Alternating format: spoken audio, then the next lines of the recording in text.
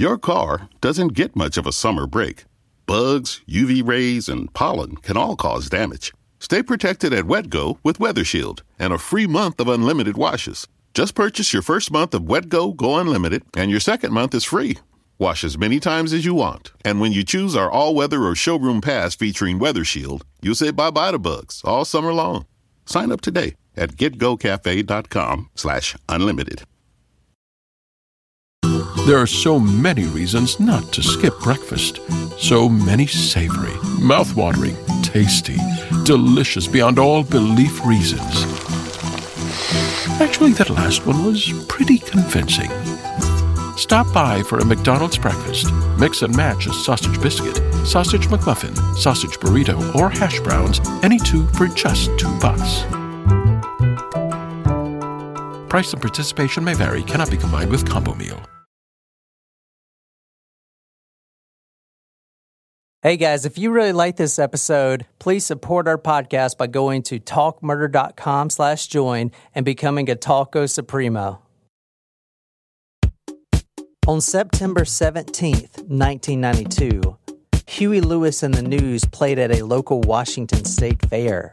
Misty Copsey, a 14-year-old, stood in the audience in awe of the band. She couldn't wait to get home and tell her mother, Diana, all about it. Unfortunately, Misty never made it back home that night, and now her disappearance has become one of the most intriguing yet unresolved cases in true crime history. So, listener, can you figure out what really happened to 14-year-old Misty Copsey?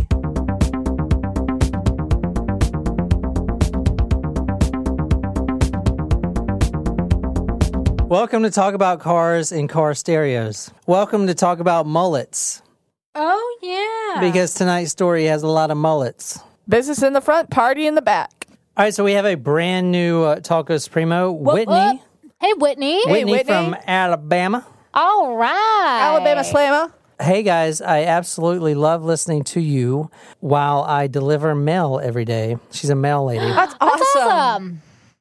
How do you get employed by the Federal Mail Service? My mom was a mail person. Really? Because that's like employed by the federal government. That can't be that bad of a job. I'm sure it's pretty good. Holidays, weekends. Mm-hmm. And I do want to point out, it's very important when the mail lady comes to our house, if she has to get out because she has a package that can't fit in the box, I always make it a point, if I see her, to go up to the mail truck so she doesn't have to walk all the way to the door. That's very nice of you. And I also say hey to her. That's very considerate. Do we tip our mail lady? Tip her? Yeah, like on holidays. Supposed to tip mail ladies? Like on Christmas and stuff. Like when I was growing up, we always used to give our mail person like a gift card to somewhere. I didn't know if our person was really consistent. You know what I mean? I pretend that I am drinking with y'all. Oh, absolutely. Gotta get through the day, girlfriend. Some nights I wish that I was pretending to drink. Can't y'all imagine the looks I get out here in BFE, which is bumfuck something? Bumfuck nowhere or something? BFE is something. I don't know about that. Y'all never heard that? I've never been to Alabama. Can't y'all imagine the looks I get out here in BFE when I laugh at myself? But I'm really laughing with y'all. Oh, thank you so much. And she uses y'all, so you're automatically cool because you're from the South. And she has a winky face, a monkey face, and that like emojicon that you always send with the lady in the purple shirt. Like this? Yeah. The customer service one? Or the customer service one. Well, but she has both hands up. Oh, I don't know. Yeah, I don't know. I don't know emojicon. I was going to see if y'all could look into doing a murder that happened in my family. Oh, yeah, sure. We definitely will. Wow. Her name was Kelly Bailey, and she lived in Panama City, Florida at the time of her murder. I don't know much about it, but this is why you, Nicole, and Jen are the experts, right? Yeah. I mean, yeah. We try. I can't wait to hear the rest of the Pee Wee Gaskin story. Yeah. Y'all should try Kenny Chesney's key lime pie rum to drink. That sounds delicious. We're going to try that when we do your murder. Keep being amazing. And P.S. John, you're so awesome. I'm just kidding. She didn't say that. Oh. Keep being amazing. And P.S. Jen, Love your body. You are beautiful. God will send you the right one in his time. Oh, thanks, Whitney. That's so freaking sweet. That's so sweet. Oh my gosh. You know what? Our tacos are like our best friends. I love it. I really do. That is from Whitney, the mail lady from Alabama.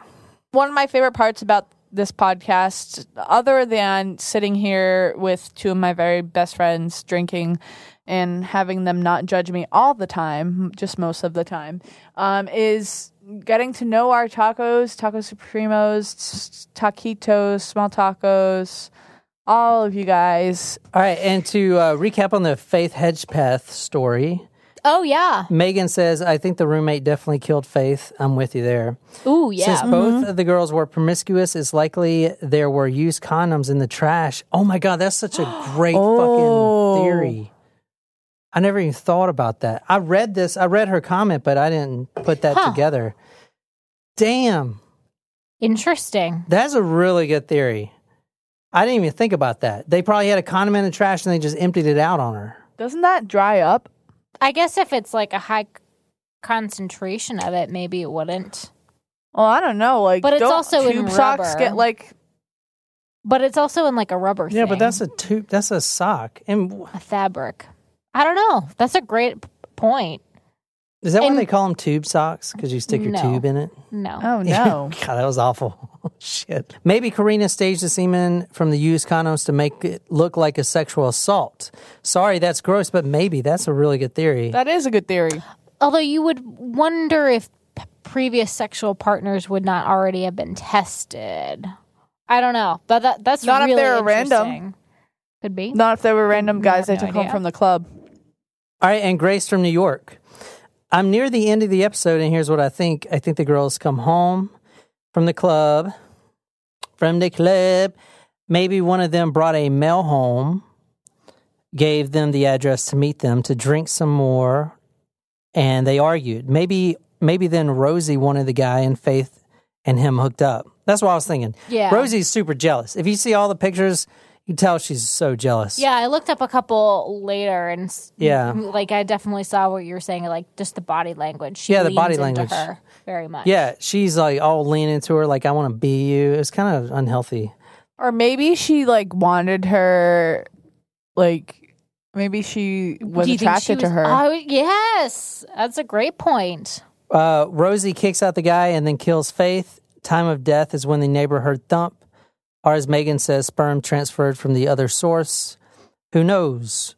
With the pings from the other friends' phones, maybe there was a group and the murder by Rosie was a crime of passion and everyone helped set the scene because they didn't want their lives marred by this accident. I think that's happened too. I think all those guys were in it. Well, I just have a question though. The only comment I have about Megan's theory is that what happened to the condom after? Because wouldn't the police have found that if it was in the trash? Like, don't they go through trash? I mean, she could have flushed it. You can flush condoms? Yeah. I thought that was like a no-no, like tampons. Like, you don't flush that shit. Yes, you do. Stop putting your tampons in the trash. It's so gross. You it's don't flush a tampon because it'll... You don't flush a tampon. Then a guy comes into the bath and they sees this tampon. It looks like a... No, what you're supposed to do, the polite thing to do, if you don't have a sanitary waste pan, like a public bathroom, is you wrap it in toilet paper enough thickness so you can't see the blood, so they just think it's a tissue. But you'll never wrap it in enough tissue. That's the problem. Blood goes everywhere. That's not how it works. All right. The roommate is the key. I read somewhere else that the 911 call is actually Marisol's voice. I read that too, not Rosario's. Even if it is Rosie, she never mentions Marisol, and there is never asked for her assistance when the 911 operator asks about breathing. Yeah, exactly. I think it's super weird because if you guys heard the whole 911 call that I posted on the actual post, because we didn't do the whole 911 call in the episode, it's 10 minutes long, but she was trying to resuscitate her, check for pulse and all that stuff. So she had a phone in her one hand, so it'd have been like easier if she was like, hey, my friend's here, maybe she can help. Or she wasn't even like, hold on, let me put the phone down. Like, it was never, that's a good point as well. I think I think Karina is lying. And if she ever listens to this... You mean Rosie? Oh, yeah. Sorry, Karina, yeah. I think Karina is lying, and that's why she moved, and she doesn't want to talk to anyone.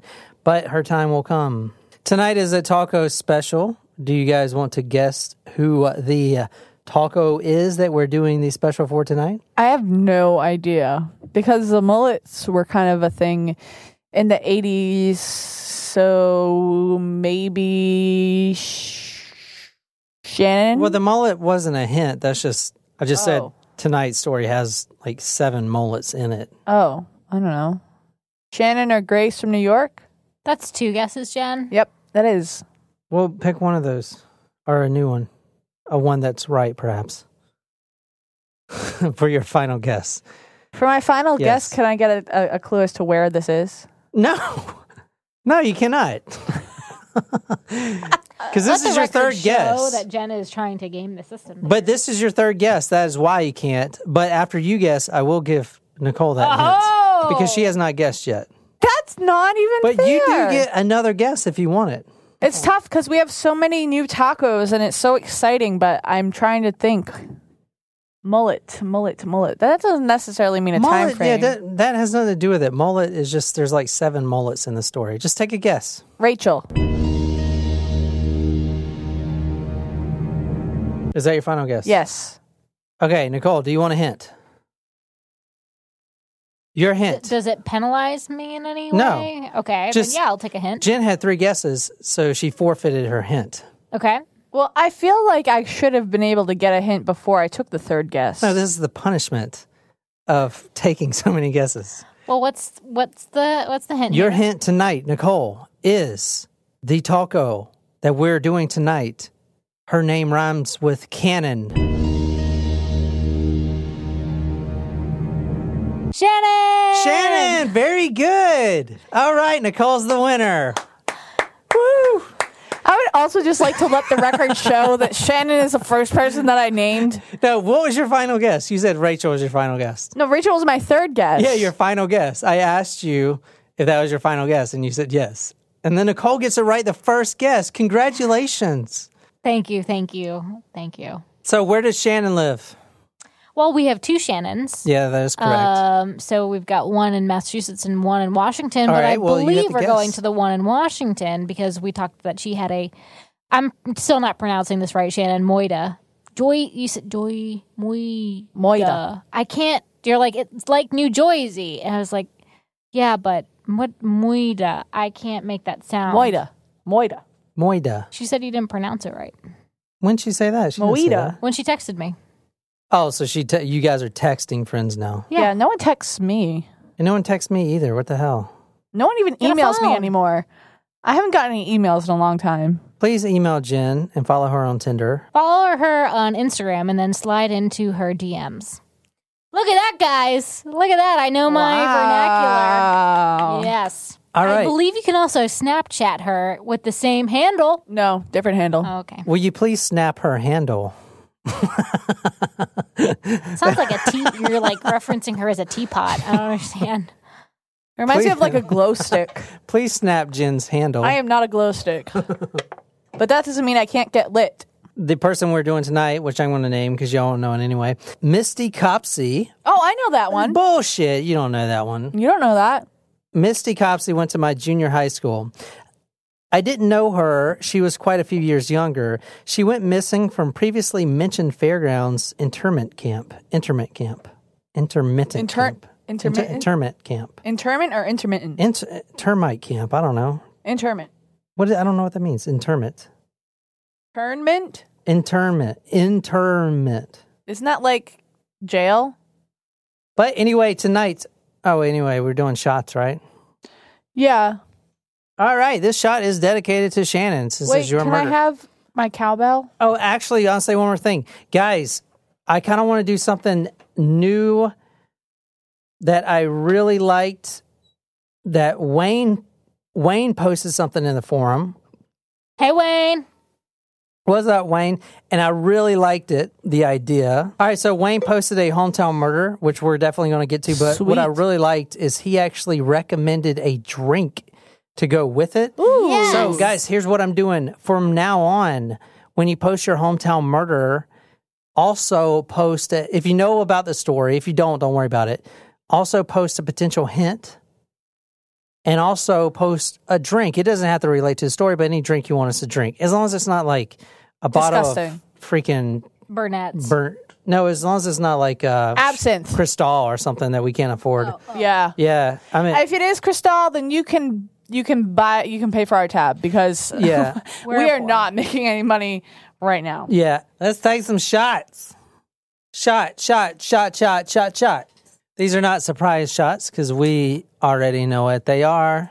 These are well-known shots. These are well-known shots. We already know what they are. So they are well-known. That was Jen in her cowbell segment with her tambourine. I haven't Very used those in a nice, long Jen. time. I had to. That was beautiful. Thank you. So we are drinking Mother Shittin' Patron tonight. And this shot is dedicated to you, Shannon. You always provide us the craziest fucking stories. All right. So tonight we are going to... Tonight we're going to have ourselves a real good time. We're going to Shannon's house. I don't think those are the words. Yes. All right. This happened in Shannon's home. What? No. Come on now. Well, I was going to ask if she lived in a haunted house. This seems like something that Shannon seems to know all the serial killers, by the way. She does. She's got some weird connections. Yeah.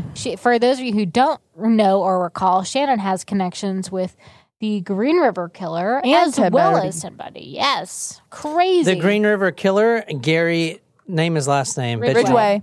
No, his name is middle name. Bet you don't know it. You never told us. 10 points to the winner. Joseph. Leon. Oh. Gary Ridgway, which is going to come into play tonight. Really? Gary Widgway. Which way? Gary Gary Widget. Widway. Which way? Gary. Witch. Yes. Which way? They need to put a witch here in Charleston. There's one in Somerville. All right, let's get on with this, I think please. so. This is very important to the episode tonight. Apple and white tea antiperspirant with crisp notes of apple Deodorant? and white tea. That's Get Dove. 48-hour protection and unexpected I freshness. do use I Dove fucking hate deodorant. these. This ad won't even do let too. me skip it. I use the powder fresh one. It smells like baby powder. Oh, American I want to watch this Psycho. movie. I have it, but I haven't seen it. They're okay. Their early work was a little too new wave. for my taste. But when sports came out in '83, I think they really came into their own, commercially and artistically.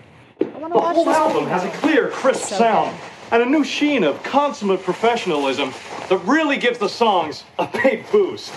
He's been compared to Elvis Costello, but I think Huey has a far more bitter, cynical sense of humor.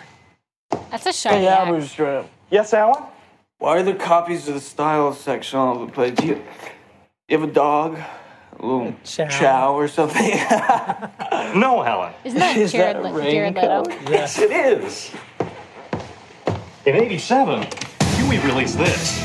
Their most accomplished album. I think Huey Lewis and the News? Peaches, Hip to Be Square. A song so catchy, most people probably don't listen to the lyrics. But they should, because it's not just about the pleasures of conformity and the importance of trends. It's also a personal statement about the band itself. Hey, Paul! Ah! Hey, Paul. Such a great movie. That is a I great need movie. to see it. I own it, but I haven't It's seen it. good. Every time I'm like, I want to watch this. You're like, we've seen it too many times. I've seen that movie I've probably s- 300 I mean, times. I haven't seen it a ton of times. That is a but great movie. I know every time we propose it to John, he's like, I've seen it. Tonight, we are going to the town of Puyallup. Hi, you guys. It's your favorite Washingtonian, Shannon, and I am back with another story. This one is from my creepy hometown of Puyallup, Washington. It's a suburb about 40 miles south of Seattle, and it's the story of Misty Copsey, who went missing in the early 90s. Interestingly enough, she went missing around the same time that two other girls from the area were killed, and I believe they found, well, I'll let John tell the rest of the story. Here you go. So we are going to Puyallup tonight, which I may just call Pull Up because I'm not going to be able to keep saying Puyallup as we continue to drink. So from now on, I'm just saying pull up. Sorry, Shannon, but I'm drinking and I know this is going to be something. Puyallup. So we're going to the small town of Pull Up tonight. We're going to a fair that the town holds twice a year. The reason I played Huey Lewis in the News, do you like Huey Lewis in the News? Their earlier stuff was a little new wave for me, is because they were playing the night. So Pull Up holds a fair twice a year. Thousands show up. They ride the Ferris wheels. They throw those stupid-ass darts at those balloons, which I can never hit. Oh, kind of like how we have that fair in the fall. Mm-hmm. The fairgrounds? Yeah, how I got that free ticket and no one wanted to go. That's not what happened. It's a creepy-ass fair. You couldn't go. Well, can we go next year? See? You don't want to go. I feel like my story is more fair, because I'm not in high school anymore. There's too many people. I'm not thinking I'm going to get my first kiss on the Ferris wheel anymore, Jen. I am. I'm a 25-year-old man. +8. I'm 27 and, I'm still thinking that. So I'm pushing 40 here, Jen. Bachelors come my way. I mean, not all, just not the Jen, ones. as Whitney said, the right man will show up at your door. When? Uninvited. I felt the same way. And then, you know what?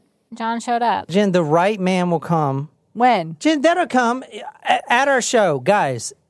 I think there's going to be some fan who throws his panties up on stage and is like, Jen Collins. You know what I mean. If there's any single Not guys. Not literally, but he's going to be a really big fan. He's going to throw his Skid Row panties up on the stage. Twice a year, thousands show up to ride the Ferris wheels. They throw those darts at the balloons. They win the giant stuffed crabs. And they stuffed crabs? Or whatever, the stuffed animals. Teddy bears. They get their first kiss, maybe get their first BJ behind the bathroom section. Oh, really? Are you talking from past experience here? No. But I do remember getting lost at the fair when I was a kid. Oh, we're going to be missing the Feast of the Blessed Sacrament, which is a great Portuguese feast in New Bedford, but it's the weekend before we get there, not I got lost in Blizzard Beach in Disney World, and it was actually one of the most traumatic experiences of my life. Oh my gosh, could you imagine if we were there at the same time? Because I was there at one point in my life. When were you there? I don't remember. I was there too, saying, hello, little girl. Come on over here. Get in my van.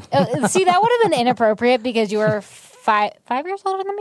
How many years older than me? Yeah, you were probably old enough to drive when this happened. Hello, little girl. So, I was like 10. How old was I? I was 10. I don't know if I was like 8. I don't know. It was like 5th grade. But it was probably like the most traumatic, not the most, but it was a very traumatic experience. I got lost in a filing's basement once, and I went up to the customer service and I was like, "Can you page my mom? I'm lost." And then my mom came up and she was like, "I was literally standing right behind you." It turns out I wasn't lost, but I thought I was. I was really lost. Oh, I'm not trying to make light of your situation, but I thought I was lost too, but it turns out I wasn't. I have a fear of being lost now as an adult. I'm lost. I don't know what the fuck I'm doing half the time. Yeah, that's true. All right, this is September, where we're going tonight. The fair, a lot more people than usual because Huey Lewis in the News was playing. Hit to B square. There were 2 girls at the fair this night. Only 2? These are the girls right here. On the left, you have 14-year-old Misty Copsey and her BFF. They're best friends. They do everything together. They're never separated. They're so close, in fact, that they have pet names for each other. Misty is Bunyan, and Trina is Bean. Bunyan and Bean. Interesting. Like Paul Bunyan was because she was tall? Bunyan. Like Paul Bunyan? Oh, I thought it was this thing on your foot. I mean, it is, but Paul Bunyan was this bunions. mystical guy who was tall and he had a babe, the blue ox. It's a story. Yeah. I never read Gulliver's Travels. It was not in Gulliver's Travels, but nice try. All right. He was a lumberjack. Now, the girls really wanted to go to the fair tonight, but keep in mind, Misty's 14, Trina's 15. They're literally too young to go to the fair. Right. But not really, because I remember going to the fair when I was like 10. Oh no, we never went to like the feast when we were. We didn't have a fair. We had what was called the Feast of the Blessed Sacrament.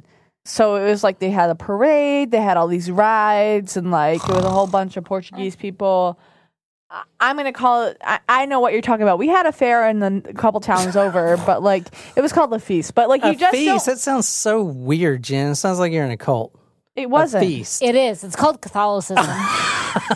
She said it. I resent that comment. I was raised Catholic. Jen. But that doesn't mean I don't resent it. Jen, the I'm only just people saying. getting into heaven are Baptist, Southern Baptist. So I'm just letting you know you still have time to change. You're not even fucking Southern Baptist. I am Southern. Okay, when you tell your you mom. have time to change, Jen. But honestly, we don't want you because you can't just come over like you can in Catholicism. I want to be a Catholic. You're a Catholic. No, that's not how it works. No, it's pretty intense.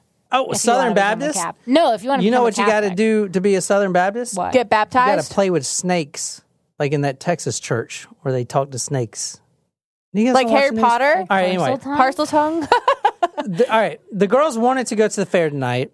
Diana, Misty's mom, they were begging her, please, please, please let me go. Now, she eventually gave in and said, okay, but here's a problem. I can drop you off, you and your friend Trina off, but I can't pick you up because I'm working later this night. She's a caregiver. And in fact, that night, she had a 97-year-old Alzheimer patient, and you can't just leave them alone. No. For a second.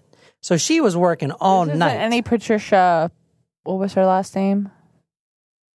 All right. Again, we're going to September 17th, 1992, guys. I know I said there's a lot of mullets in this story, and there is. Oh, we were alive, Nicole. In the 90s. We were alive. We were. Just barely. How old? What year, month? What month? I literally just said it. I didn't hear you. 2 seconds ago, I said it. But Actually, I said it more than once because I told you the fair was during this month. September. There you go. I was a year and 1 month old. All right, so Misty actually, she's really smart. There's so many details in the story, you can even see her report card if you want. Straight A's. She says, all right, Mom, I got you. She looked up the bus transit route. Now, there wasn't Google or anything like that, so she had to do some due diligence. She found a bus that will actually take her to her hometown, the one she lives in now, a span away. So she agreed, and she actually dropped the girls off under one condition. You must be home before 10, and you must take the bus home. That's it. You will turn into a pumpkin. Or you will turn into a pumpkin. My mom used to say that.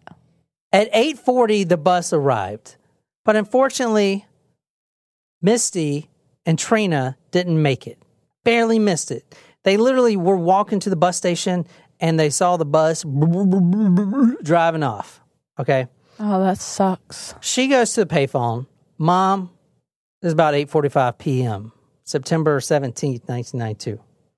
Mom, I missed the bus. This is where everything gets sour. About 5 minutes after Misty's bus left, she calls her mom. Ring, ring, ring, ring. Mom, listen. Don't hate me, but I missed the bus. So Diana, the mom, she obviously can't come get the children. She's caring for this patient. Mm-hmm. Okay? But now she's really worried because how is her 14-year-old daughter going to get home, which is about 12 miles? Far. So Misty says, don't worry, Mom. I'll call my friend, Reuben Schmidt. Mom's like, hell no. You're not going to get a ride with that 18-year-old that has a weird fetish for you. I'm going to talk about Reuben later. Not okay. In the story. But just to give you a little backstory about Reuben, he likes Misty a lot. Misty doesn't like him because, number one, he's got a fucking mullet. And he looks like the blonde, right? Yeah, Misty's the blonde. He's got a mullet. He's a creep. He's 18-year-old, dropped out of high school. The only reason she likes him is because he's got a car. I'm a creep. And actually, one night on the phone, Diana picks up the phone when Misty and Reuben were talking, and Reuben's like, every time I see you, Misty, I just get so horny. Ew. So, I mean, imagine your 14-year-old daughter is on the phone, and you pick it up to see if you can make a call, and she's on the line, and then this guy's like, every time I see you, Misty, I just get horny. That's so weird. Yeah, it's like, weird. because some 14-year-olds are still in 8th grade. They haven't even graduated from middle school yet. It's just so So young. So Misty's like, all right, I'm not going to get a ride home with him, but I'm going to call some other people and I'll get home, I promise. So Diana, the mother's like, okay, call me back immediately once you figure out how to get home. Okay? Promise me. Yes, ma'am, I promise. Misty promises, and then they hang up. That next call never came. Even to this day, never came. Misty fell off the face of the earth. The reason I love this story so much, and Shannon, thank you so much, it was definitely fun researching this, is, okay, yeah, we've covered stories before where kids go missing, distraught parents, all this stuff. And it's very sad. But this story has some other factors into it. Ooh, like very weird character that we're going to talk about now. His name is Corey Bobber. Corybobber. Corey Bobber. Okay. Very enigmatic kind of guy. Oh, no. Oh, there's a mullet. There's mullet number one. Let's count them down. Mullet number one. It's a mullet. It's a mullet. It's a mullet number one. This story is not the same without this guy. This guy makes the story so damn interesting. And in fact, if Netflix ever picked this up, they could make a whole series based on this case. And it's very striking to me that hardly no other podcast or anyone has covered this case because it's so freaking ridiculous. Anyway, a decade before Misty actually goes missing. Now, we're in the 80s. 1982. We're in the 80s. When he's still a teenager, Corey Bobber is still a teenager, he became obsessed, and I'm going to get into how obsessed, with catching the Green River Killer. Oh. Which we now know is Gary Ridgway. Right. Okay. And he was connected to Shannon's brother. Yeah, so Shannon Artakis Primo actually has a very weird connection with Gary Ridgway. And let me run through, we did that episode, I think like maybe 40 or something. Yes. Maybe 50, I don't know. Anyway, Gary Ridgway, he was a painter for a truck company. His hunting grounds was the C-Track area where all the prostitutes walked. And he would basically abduct them, kill them, and then dump them along the Green River.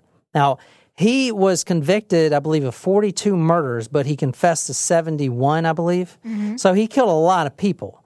So it's definitely plausible that Misty died by the hands of Gary Ridgway. Wow. Because when you kill so many damn people, how do you even remember? Yeah, but if he was mostly targeting prostitutes, like... Were any of his victims, he admit to being like teenagers? But you tell a killer, oh, you can't kill her. She's not a prostitute. I mean, there's sexual that's not what I'm deviants. saying. They just want to kill anyone. His MO. It just, it's outside of his normal victims. He was a killer. He doesn't want to kill anyone. I don't know. He was probably a narcissist. A lot of narcissists are serial killers, so they just get what they want, but they don't necessarily intend to be violent. They just want to get what they get. They want to get what they want. They want what they want, and they will take any means necessary to get it. They don't necessarily intend to do that way. Also, a lot of serial killers are have antisocial personality disorder, but also a lot of company executives are antisocial personality. Jen, I have everything you just described. Now, trust me, this will tie in. Corey Bobber will tie in to Misty, I promise. He is agoraphobic, even still, doesn't leave the house, doesn't have a driver's license, just literally is a hermit. He has been referred to, quote, a walking run-on sentence, a human flood of words. He's a pothead who thinks he knows more than law enforcement about certain cases. A pothead that knows more about law enforcement. Yeah, whatever. Okay, not really, right? But here's the thing. He does. And he constantly proves law enforcement wrong. Huh. And not only that, days before Misty Copsey even vanishes, he calls the pull-up police. Pull-up police. I'm so sorry. I know this is a real story, but calls the pull-up police, and he says there's most likely going to be a girl that goes missing, about 14 to 17. She's going to go missing. She's going to be abducted. She's going to be murdered. Days before she got abducted. What? Exactly. How? Okay, here's how. Corey Bobber is a very unique individual, and we're going to talk a lot about him tonight. And in fact, I've seen the few podcasts that have done his episode, or not his episode, the Misty Copsey episode. He's actually commented, and I'll show you those. All caps, all rambling, calling the podcast host or whoever a complete idiot, run-on sentences. So he still comments on all the posts about this. Did we get in contact with him? So he will most likely comment on this post. So let's all say hey to Corey because he's probably going to hear this. Hey, Corey. He is most likely going to hear this. I can promise you. Okay. Well, we're honored to hear from you, I think. Yeah. We haven't heard. I would have you on the show if you want to come and clarify this. We could Skype in or whatever. It'd be kind of cool. You can come tell your story, and I'll be serious. I'm not going to, we'll tell your story. Email john@talkmurder.com or comment on our Facebook or Instagram stories. Yeah. So he is a weird dude. No one questions that. But he's investigated over 200 missing or deceased women in Western Washington. And if you go to his home, stacks of binders about every case, news clippings, autopsy reports, photos that normal public doesn't have, every detail of any case that has a missing person or a deceased person in Washington, especially tied to the Green River Killer. He can tell you the exact time of death. He could tell you minute details that you wouldn't even be able to find in a freaking police report without digging for hours. Interesting. Can I ask a question? Is he like a savant, or is he on the autism spectrum, or? I don't know. He's probably got something, but you go to his house, you can't even walk around because he's got so many damn binders full of case files. Like, this guy is obsessed. Yes. All right? But he's also a nuisance to law enforcement because a guy like this, he doesn't just read the papers. He contacts the family victims, the grieving parents. He contacts the witnesses. He contacts the suspects. He spies on people. What? He goes the full length. And in fact, for a long time, and probably even still to this day, he believed that the Green River Killer was not Gary. I mean, of course, we know it's Gary Ridgway now, but he thought it was someone else. Huh. Really? Interesting. Yes. Surprising. Did that someone else turn out to be a killer, or was it just a mistake? He thought that the killer was this guy named Randall Dean Achziger, Achziger. Now, the reason he thought this is because they were once acquaintances, and they were like at his little party, a get together, or whatever. And he heard this guy, Randall, mention something about the Green River Killer that was not public knowledge. Do you remember when Gary Ridgway was stuffing rocks into the victim? And then he would even stuff like Bible verses and shit. Yes. So this guy, Randall Achziger, actually knew about the rocks before any of the public did. Really? And Corey Bobber, being so on the case, if you will, thought that to be very, very strange. And then when he later asked him, he said, no, he was at his cocktail party and one of the detectives, was drinking too much and he just said it in passing, Interesting. But Corey Bobber did not believe that. And in fact, he didn't believe him so much that he has videotapes of this guy all during the day. He's recorded them on video. Everyone is coming over, everything else. He's contacted his family members, his ex-employees, his ex-lovers. He's even illegally phone tapped this guy. And he has tapes and tapes and tapes and tapes and tapes and tapes of illegal phone conversations from this guy because he was so convinced that he was the Green River Killer. And you're probably like, how does this tie into Misty? September 13th, 1992. Misty goes missing September 17th. All right. I often find out the hard way that all IPAs are not created equal. Some are hot bombs that forget about flavor. Others only taste good if you drink them with a heavy meal. Fortunately, Founders Brewing Company has found a way to enjoy an IPA anytime and at any occasion with their all-day IPA. You can taste the hops, of course, but it's the complex array of malts and grains that make all-day IPA a beer that will grab your attention. Whether you're relaxing after a long day at work or hanging outside with your friends, all-day IPA will become one of your favorites. It's one reason why Founders is in the top 10 of the nation's craft breweries and a staple in my fridge. When you taste all-day IPA, you'll understand how they got there. Look for Founders in your favorite beer store or check out their full line of beer, and now hard seltzers too, at foundersbrewing.com. Founders Brewing Company. Born and brewed in Michigan since 1997. There are so many reasons not to skip breakfast. So many savory, mouth-watering, tasty, delicious beyond all belief reasons. Actually, that last one was pretty convincing. Stop by for a McDonald's breakfast. Mix and match a sausage biscuit, sausage McMuffin, sausage burrito, or hash browns, any two for just $2. Price and participation may vary, cannot be combined with combo meal. Is when the light bulb in Corey's head finally starts flickering. Mm-hmm. I mean, was it 5 days before the murder? Before the disappearance? This is from his journal. If you want to read this, Nicole, this is actually from Corey Bobber's journals. I'd finally organized all homicides and missing person cases in list form chronologically. I was looking at and comparing the victims, checking where they were last seen, when they were last seen, where they were found, when they were found. I discovered several apparent patterns. Some victims had disappeared on the very same date that others were discovered. Some victims seemed to almost commemorate the deaths or discoveries of others. One would die at a particular date and another would disappear a year to the day later on the very same date. Excerpt from Bobber's journals, November 1992. Huh. All right. The two girls that he was referring to was actually the 1988 murder of a 15-year-old named Tim DeLonge, which we actually talked about on the Green River case, because she most likely was one of his victims. And the 1990 murder of a girl named Anna Chebetnoy, which was 14. Now, I believe both of these victims were actually Gary Ridgway's. But they were not prostitutes, right? No, they weren't prostitutes. Okay.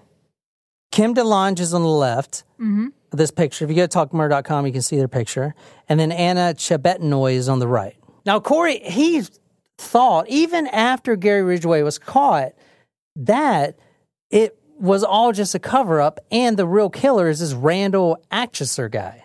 Now, we actually know now that it's not as Gary Ridgway, obviously. But he started filing binders of everything about this guy.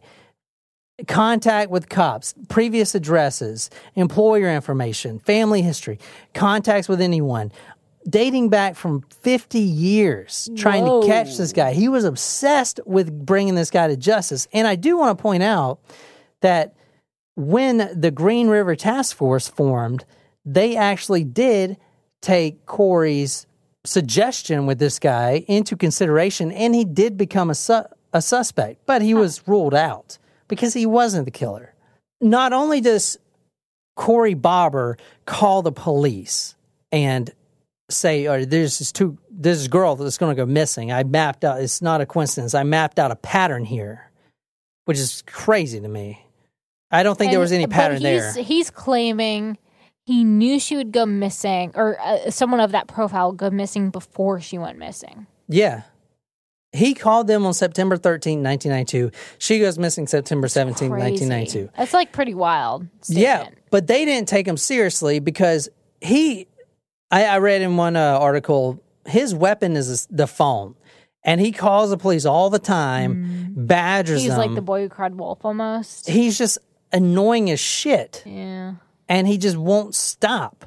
Let's turn our attentions to the mother, Diana. Now, she was obviously cleared, and she's distraught, and she's been looking for her child since 1992, even to this day. I mean, she had nothing to do with the disappearance, and she probably wishes she can go back. Now, the mother, Diana, was an alcoholic, and throughout this entire time, she's battling with the bottle, okay, even before Misty goes missing. But there's an unlikely alliance that is forming now. You have this guy, Corey Bobber, and this distraught mother turning to the bottle. So, was she an alcoholic before her daughter? Yeah, she was alcoholic before. She's always been alcoholic. Corey Bobber actually calls her after Corey's mom sees a flyer at the gas station with Misty's picture on it. Corey dials up Diana and starts spouting off all these theories. Like, I know what happened to your daughter, yada, yada, yada. And in fact, this alliance formed where they would talk for hours at night, every day, because she is missing her daughter. You know, she's going through hell right now. And it's like, this guy is the only friend, but he's just spouting off all these theories. Oh, your daughter's dead, all this stuff. The Green River Killer got her, all this stuff. Is he accurate, or do you think it's just like coincidence? That's a good question. We'll get into that.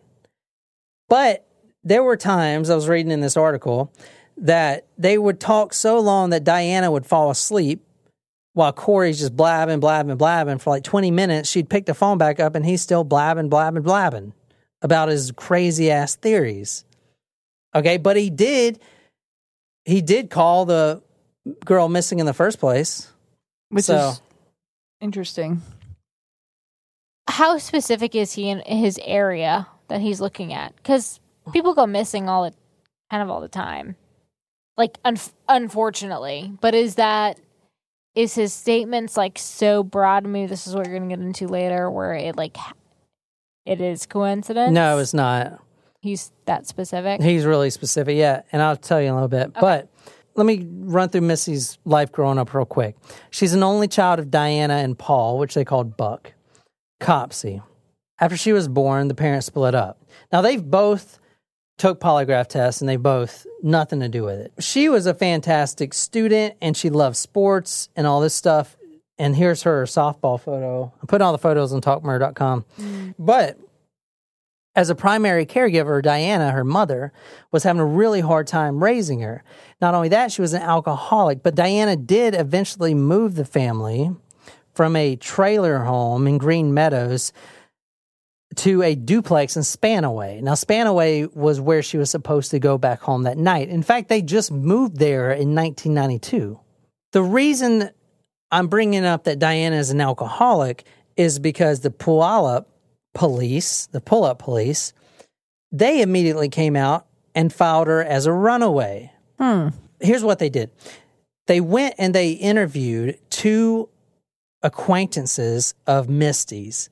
Now, Misty was really popular in school.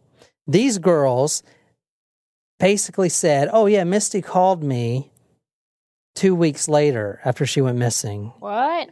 And then one girl said, oh, I saw Misty at the Color Me Bad concert. You know what Color Me Bad is? Yeah, isn't that the one that was, it's not the group that sang about the you and me, baby, ain't nothing but That's the Bloodhound Gang. All right, anyway. Oh, never mind. Right. One of the friends was like, yeah, I saw her at the Color Me Bad. But then years later on the interview, they said, no, we were just saying that because we kind of wanted the popularity, the attention. Wait, what does Color Me Bad sing? Were they the ones that were I Want to Sex You Up? Yeah, I Want to Sex You Up. Yeah! I was so close.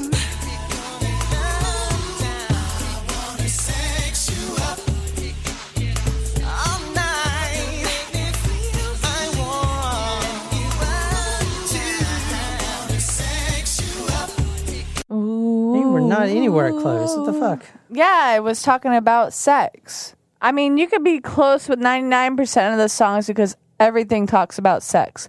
Let's talk about sex, baby. Let's talk about you and me. All right. Let's talk about all the good things, all the bad things we can do. All right, so let's talk about sex. From the research I did, she was a pretty normal teen, no domestic abuse, no sexual abuse, anything like that. The only problem was the mother was alcoholic. But the police came out and said she was a runaway. Now, I do want to point out, about 4 weeks prior to this incident, the mother actually calls the Puyallup police saying that her daughter has ran away, has vanished, has been taken. But then the mother finds her in her room. What? And then she's so embarrassed to call and cancel the missing child report that she never even called back. So they brought that up.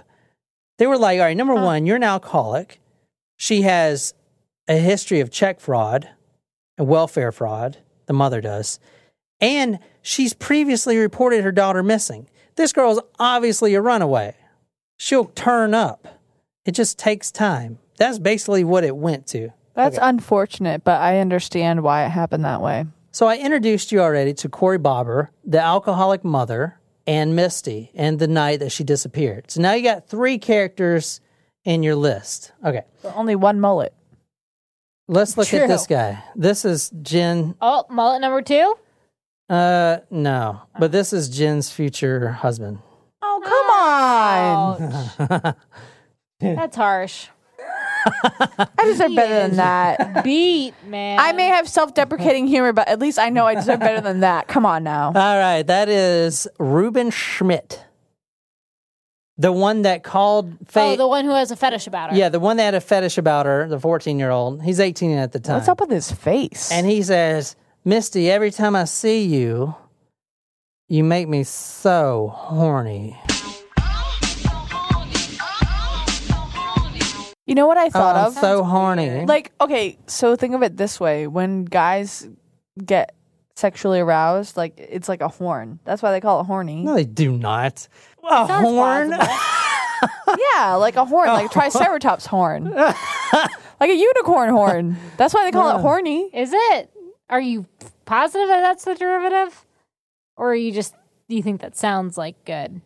This is a Jen Collins definition of horny. Oh, okay. So not validated. But but it makes sense. I can see it. So why not make it that way? You know what I want to do? I want, on my genital area, I want to get a tattoo of like an elephant and have my wiener as a trunk. So I love elephants. Don't ruin it that way for me. That's awful. I mean, you won't be ruining it for me. You'll ruin it for Nicole, actually, when you think about it. That's really weird. That's bad. Absolutely not. What about helicopter dick? Is that a thing? Do people do that? Helicopter What dick? is helicopter dick? Where you spin it around? Yeah, that's fun. You know what we used to do in the Army? God. Like when Please don't finish that. I want to know. Depends. I don't think I do. I want to know. I won't say Spill it. Spill it. All right. Spill it. So when you're sitting or when you're standing next to your Army mate, you know, at the urinal, he's at the next one, or perhaps you guys are sharing. Like Either sword way, fighting? Your buddy taps you on the shoulder and he's like, hey, look at this. Look at my new watch. And you look down and he's got his wiener wrapped around his wrist because it's flaccid, so it wraps around. Really? And you see How like... flexible is the penis? Is it flexible? Is it really? Yeah. I can wrap it around my wrist. But anyway, he's like, you like my new watch? I'm like, ha, you got me. Put that away. That's pretty gay. Or you can tuck it behind your back and be like that guy on Silence of the Lambs. He puts the lotion in the basket. It's the funnest thing. I wish you guys would have penises. They're like so fun. I think penises are the best. Back. All right, that is Ruben Schmidt. That is the one that said, I get so That looks like a horny. mugshot photo. Is he in jail? Yeah, that was his mugshot. He's been in and out of jail. He's a big piece of shit. But he has a gets red face. so horny. All right, here's what happened. Misty calls her mom, 8:45. Mommy, I missed my bus. I'll just call Ruben. And the mom's like, fuck no. You ain't calling that creep. You see that asshole. You think you want that dude taking out your daughter? Fuck no. So she calls him anyway because she's got to get right home. And Ruben says, I can't come get you because I don't have any gas in my car. So now Misty and Trina is like, damn, what the fuck? He doesn't have any gas. So Misty comes up with a great solution. Okay, here's what you do. Drive to my house since my mom's not home. There's a key under the mat of the door. Go into the house, grab some cash, and then come get us after you fill your tank. And then Ruben's like, no, I'm not going to do that. Even though he was obsessed with her. He's like, no, I'm not going to do that because I can't even make it to your house because I don't have any gas. And then her house was 6 miles away from his. That is what he claims. All right. He looks like a drugged up Jonas brother. Yeah. Yeah, I can see that.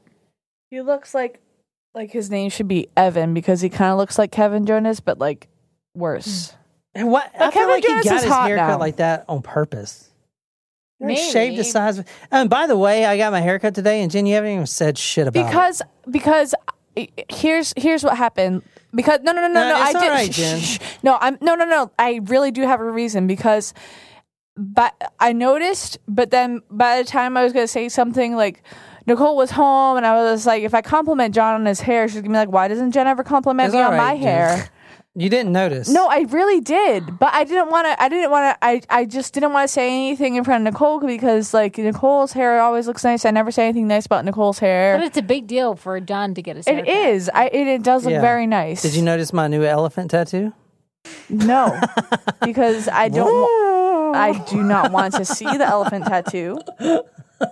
I hope you don't get the elephant tattoo. You can feed it peanuts if you want. No, thank you. I'm all set with that. I do want to say that police, they were the whole time saying this is a missing person. Not missing person, a runaway. Not a murder. In fact, the fucking detective, I'm trying to not say fuck. In fact, the detective goes Why don't you want to say fuck? It's fucking awesome. I just don't want to. The detective goes on the radio station a few weeks after Misty goes missing and says, this is after he interviewed those two girls, which came out later to be completely lying for some weird reason. Interesting. The detective talks to the radio host and says, oh no, Misty has been found. The mother knows where she's at and she's safe. What? So what happens after that? They start taking down flyers. Everyone stops looking for her because everyone thinks she's found. So the detective did it. But she's not found. She's, in fact, still missing. That's weird. But the detective fucked it all up. And Well, he did it. Well, he didn't do it. He did it. In 2017, they posted one of those Twitter things, which we'll get into later, about, the stories like, this is me when I was a baby, like talking from the victim's point of that view. California case. It's like, this is when I went to the fair, and they show pictures of the fair. Yeah. They did that. The way they do it still seems like she's a runaway, even to this Not a day. deceased After person. she's already after she was already given the death certificate of a dead person. And in fact, they still, I'll show you. After she was body. pronounced dead, you mean? Yeah. But there's no body. There's no body. But I'll also tell you that there's a new photo. They're doing the photos on the trucks. Now, I'll show you right now. Like the milk carton, but on a truck? The age progressed photo of Misty Copsey on the truck. Now, what does this tell to the mother? The mother, Diana, It's bringing her hope that she's alive. has been fighting for this, for the police to pronounce her not a runaway, but a victim of something horrible. And now they're still, even to this day, putting her missing face on a fucking truck, even after she's got the death certificate. Everyone knows she's dead. Why do they keep doing this? It's like they're badgering the mother. And it really is that way. And that Twitter thing's the same way. I understand they're trying to do something right, but she's not a runaway. She was abducted. She had no reason to run away. She didn't have any money to run away. She's never ran away before. Her age progress photo looks like Renee Zellweger. So go to Talk Murder. I'm putting that age photo on the post for you guys. It's interesting they don't put them on milk cartons anymore because, as Nicole and I were discussing, dairy is not great for you. So people aren't drinking as much milk. No, people are drinking more milk than ever. Oh. There's a few different theories about this case, and we're not done yet. But some people even think Corey Bobber is the one that did it. Some people think that Ruben did it. In fact, I'm going to show you a post later. The nephew gets on this very influential magazine in Seattle called the Daily Bazaar. Oh, I've heard of that. And he gives this 5-article expose on his uncle, and he knows that his uncle is a sexual deviant and all this stuff, and he is calling his uncle out for committing this murder. This is the nephew, and we're going to go through that. I'm going to put those links on Talk Murder as well. Let me tell you a little bit about Schmidt, the guy you just saw with the weird hair, the one that Jen likes. He got 2 polygraph tests. The first one, inconclusive, because everyone thinks he did it. Schmidt's roommate actually told the police that after he got off the phone with Misty, he left the house, but he didn't have any gas. So where did he go? He tells police that he's been suffering blackouts ever since he was a child, and he doesn't know where he went that night. He can't remember, but he ended up at his grandmother's 100-acre farm, passed out on the bedroom floor in the morning. Was that a common occurrence? Is there medical documentation? Keep in mind, the police, they didn't actually interview anybody until 6 months after Misty goes missing. They didn't interview Trina or Ruben, the two people that talked to Misty last, until 6 months after she goes missing. So the dynamic that I want you guys to see here is because it's a very weird dynamic. You got this one guy, Corey Bobber, who is just a freaking wrecking ball. He's calling the media every day, threatening detectives. Oh, if you don't open this case up, I'm calling the media. He is getting on the media. He's making this big thing. And then you got this reclusive alcoholic mother, and they're teamed up in this love-hate kind of relationship to find the daughter. The picture I'm showing you now is Highway 410. This is where Gary Ridgway was picking up prostitutes, the C-track. Mm-hmm.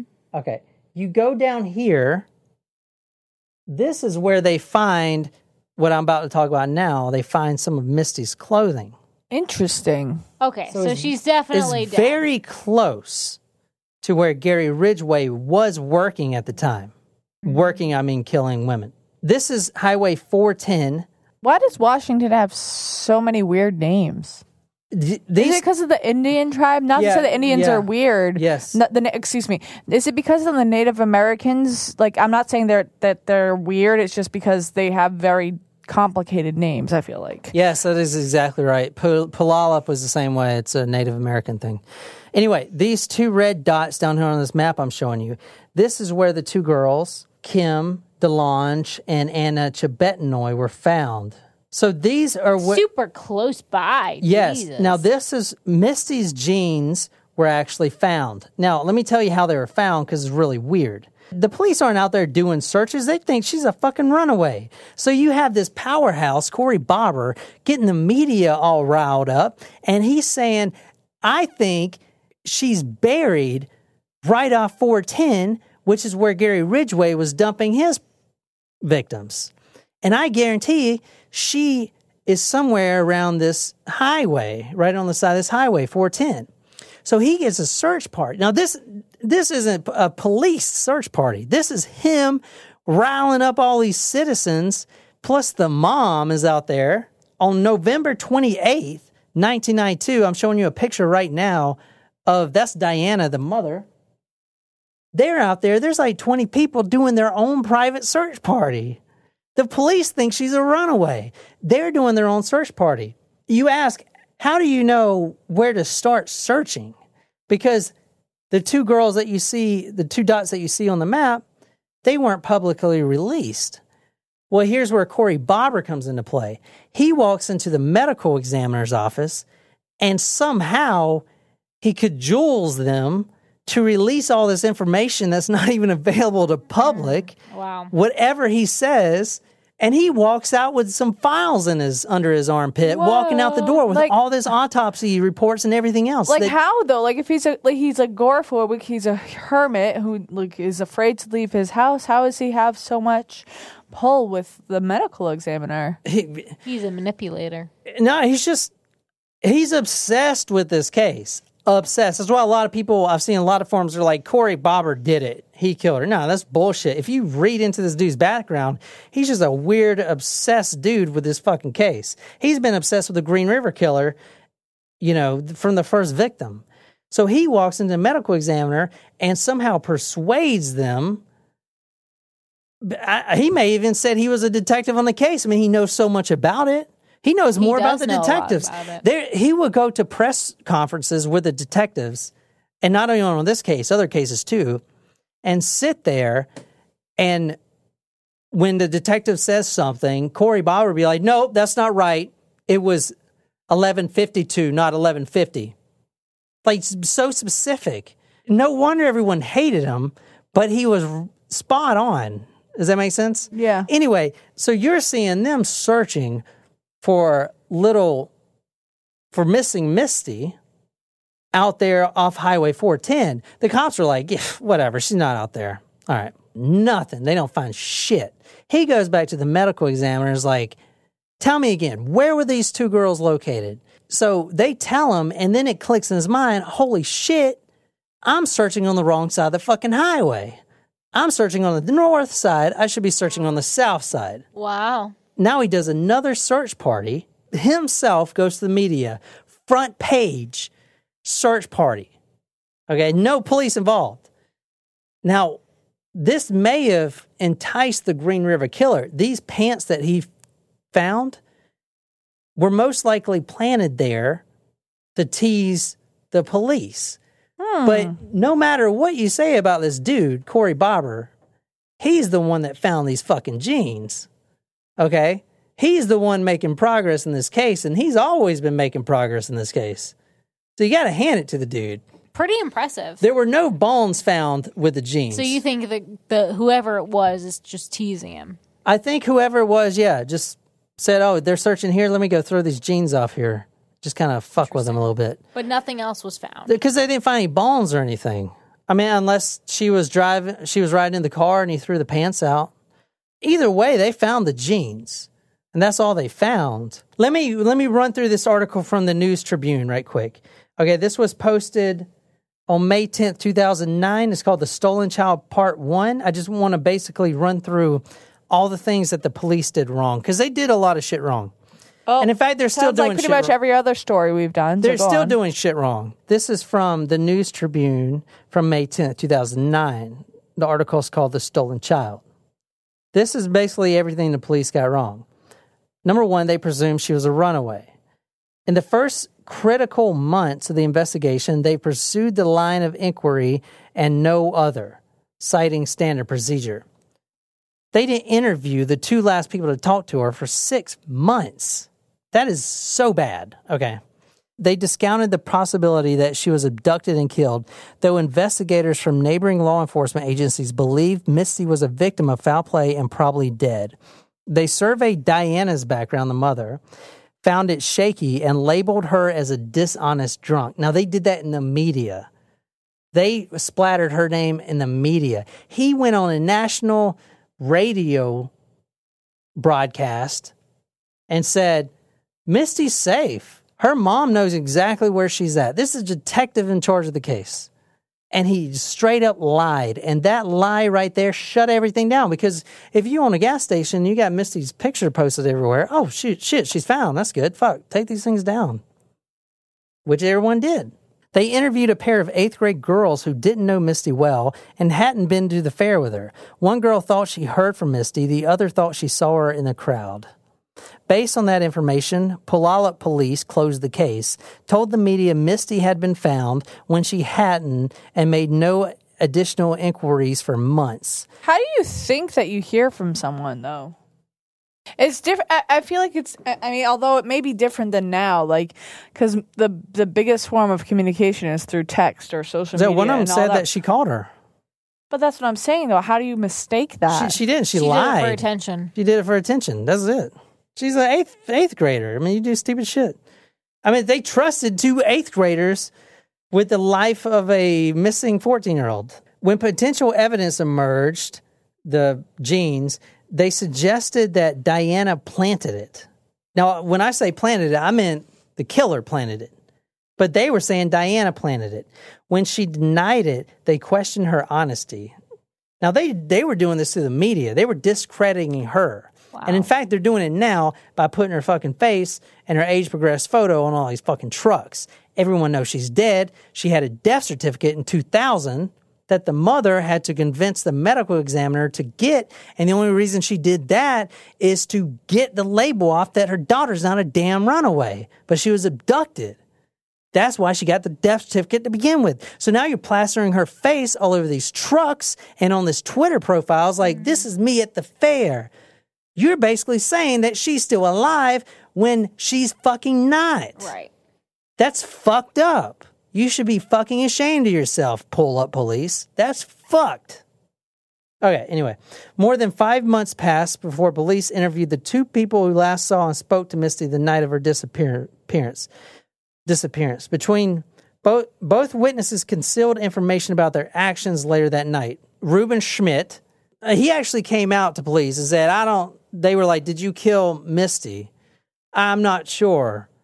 How are you not sure? I'm not sure. I black out. Oh, dear. And then at one point, he actually said, I know where she's buried. She's buried 6 miles away from the fair, which her grandmother's house is just over 6 miles away. The one that the 100-acre one? So when that night, he passes out after Misty calls and ends up 12 miles away at his grandmother's 100-acre farm and doesn't know how he got there. Does that make sense? Super shady. So they gave him polygraph test. The first one's inconclusive, and the examiner found that he was purposely trying to put himself asleep during the test. I've never heard of that before. And the second one, he passed. Well, the second one, he probably knew the questions that they were going to ask. Yeah, exactly. So have they searched the grandmother's farm? No, they haven't done shit. They still think she's a runaway. That's what those trucks are for. I mean, that just seems like, hello, just check the fucking box and validate it might be 100 acres, but geez, I mean, come on, it's you gotta go with what information you have. All right, let me tell you about this. I don't really believe in psychic forces and all this shit, but there was a psychic named Terry Schwartz that had a real bad feeling about where they found them jeans. Real bad feeling. I got a bad feeling about them jeans. So he goes up there. He stops his car right at the spot where they found the jeans because they had searched all around. They couldn't find it. Oh, it was a guy named Terry? Yeah, Terry Schwartz. Oh. He gets out of his car right at the spot and he starts walking through the woods, just walking straight line. Goes until he came upon an opening. There was a clearing. There was these rocks that were obviously put there by a person, made like a makeshift grave. There was a cross, a wooden cross that was nailed together and made by someone. On the cross was painted Misty. It's Misty's grave. What? So he goes back and calls the detective. Mm-hmm. They go back out to the grave, with the shovels and everything else. Mm-hmm. They start digging, and they find bones. Really? No. Yeah. They pull out bones from this grave that was marked Misty, and they pull out the bones of a dead cat. There's a dead cat in there. That's weird. This is fucking really weird. Is it not? Yeah. So either that's a sick fucking joke or some sort of tease for the police. I guess. Or there's a cat named Misty out there. I don't know. That was my aunt's really cat's name, was Misty. Let me tell you about a few other potential suspects that I didn't really get into. I'm leaving this case open for you guys to do your own research. We don't actually know who killed her or even what actually happened to her. But you can get on the blog post and tell me what you think. The News Tribune, the one that I'm pulling the source from, is kind of cool because they do a 3-page long read blog post about this case, and they do an interlude. They do a few interludes. And this one is a story from the Pierce County Superior Court records. Pierce County is a county next over. So actually, you can read this, Nicole. Sunday, January 10th, 1993, 2 a.m. After buying a pack of double mint gum, a 15-year-old girl trudges home on Meridian on Puyallup's main drag. She's about 5 blocks south of the fairgrounds, a 5-minute walk from the spot where Misty Copsey was last seen 4 months earlier. The night is cold, 18 degrees. The girl has a sweater wrapped around her hips. A man in a battered red Camaro shouts, $20 for above the waist. The girl ignores him and keeps walking. $40 for above the waist, and I won't touch anything else, the man says. The girl says no and runs into some bushes. The man finds her. He holds a black-handled knife to her throat. No one sees him wrestle her into his car. He drives south in silence, smoking Winston's. The girl chews a stick of gum and drops the wrapper to the floor. She notices a lacy garter dangling from the rearview mirror. The man turns onto a one-strip lane of road surrounded by pillars of Douglas fir. He pulls the girl from the car and rapes her. He smokes and relieves himself by the side of the road. She stands, shivering. He drags her to the edge of the roadside. It overlooks a ravine. He holds her there for a long time. I just want to go home, the girl says. You'll tell like the rest of them, the man says, and shoves her off the cliff.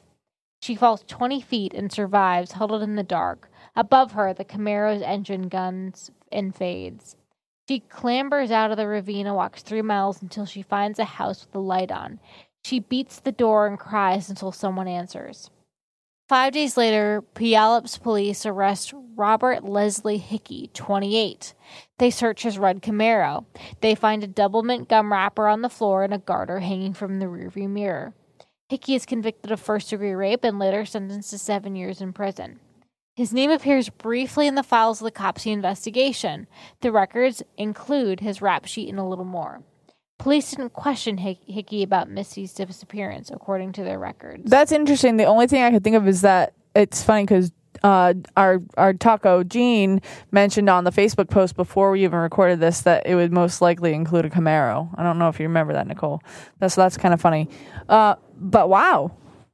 That's yeah, so that's a suspect that was never questioned by the police for some weird reason. And also, 2 comments. Number 1, mullet number 2, which I forgot. Mullet number 2. I forget the tune of my song, but mullet number 2. And also, only 7 years for first-degree rape?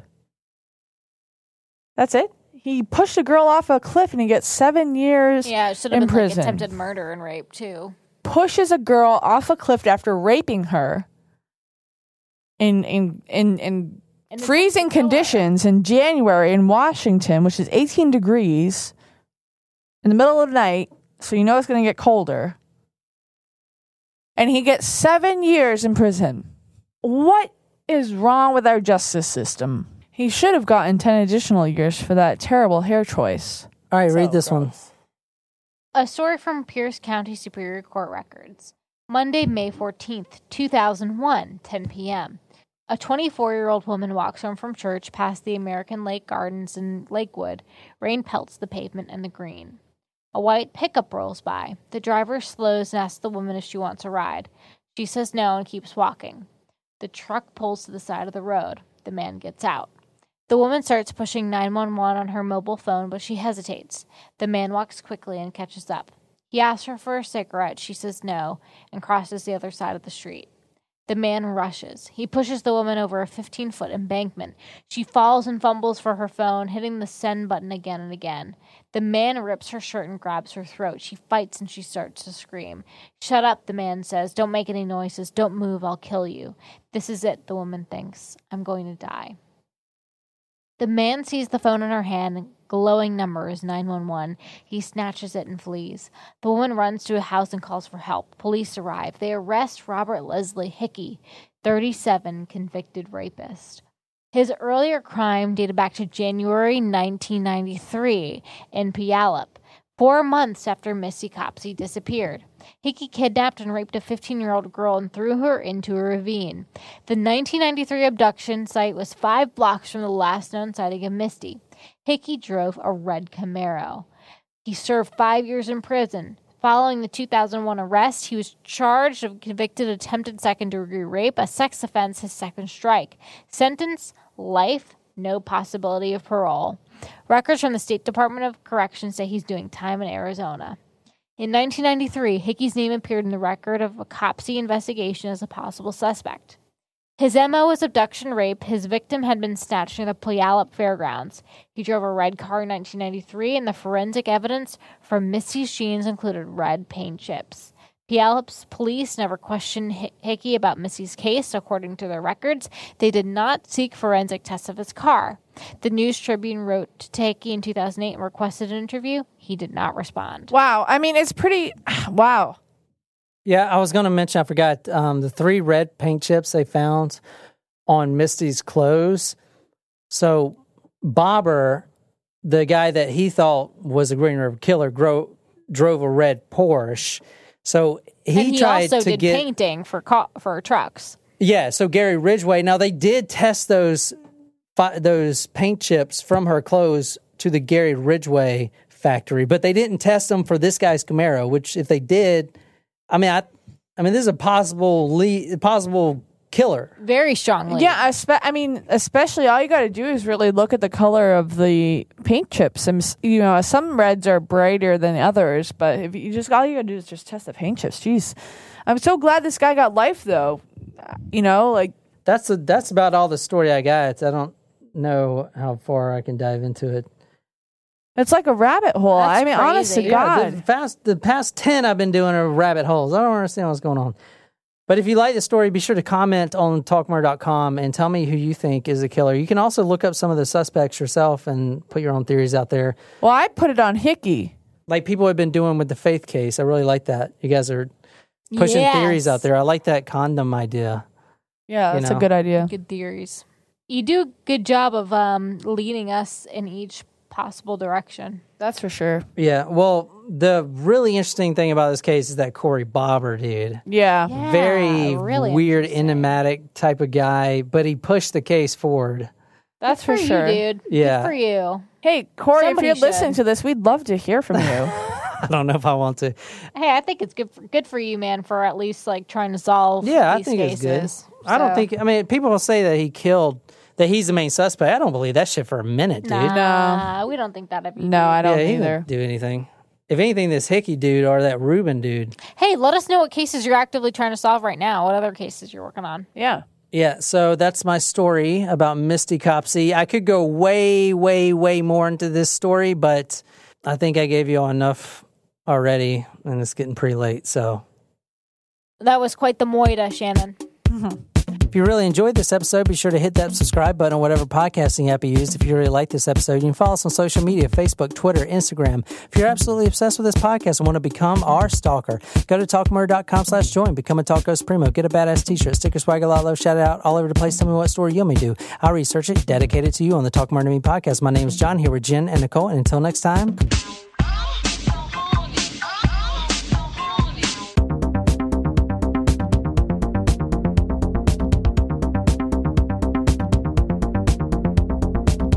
Leverage Redemption comes to IMDb TV, and the con is on and more exciting than ever. The team reunites as they take justice into their own hands, not to mention adding a few new exciting recruits. For this crew, the stealing is mutual. There's no shortage of bad guys, and the con game has only gotten more complicated. Don't miss out on the action-packed heist and discover why crime is fun when you're the good guys. Leverage Redemption, streaming free July 9th on IMDb TV. IMDb TV is available on Fire TV, Roku, or anywhere Prime Video is available.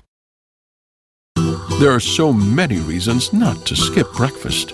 So many savory, mouth-watering, tasty, delicious beyond all belief reasons. Actually, that last one was pretty convincing. Stop by for a McDonald's breakfast. Mix and match a sausage biscuit, sausage McMuffin, sausage burrito, or hash browns, any two for just $2. Price and participation may vary, cannot be combined with combo meal.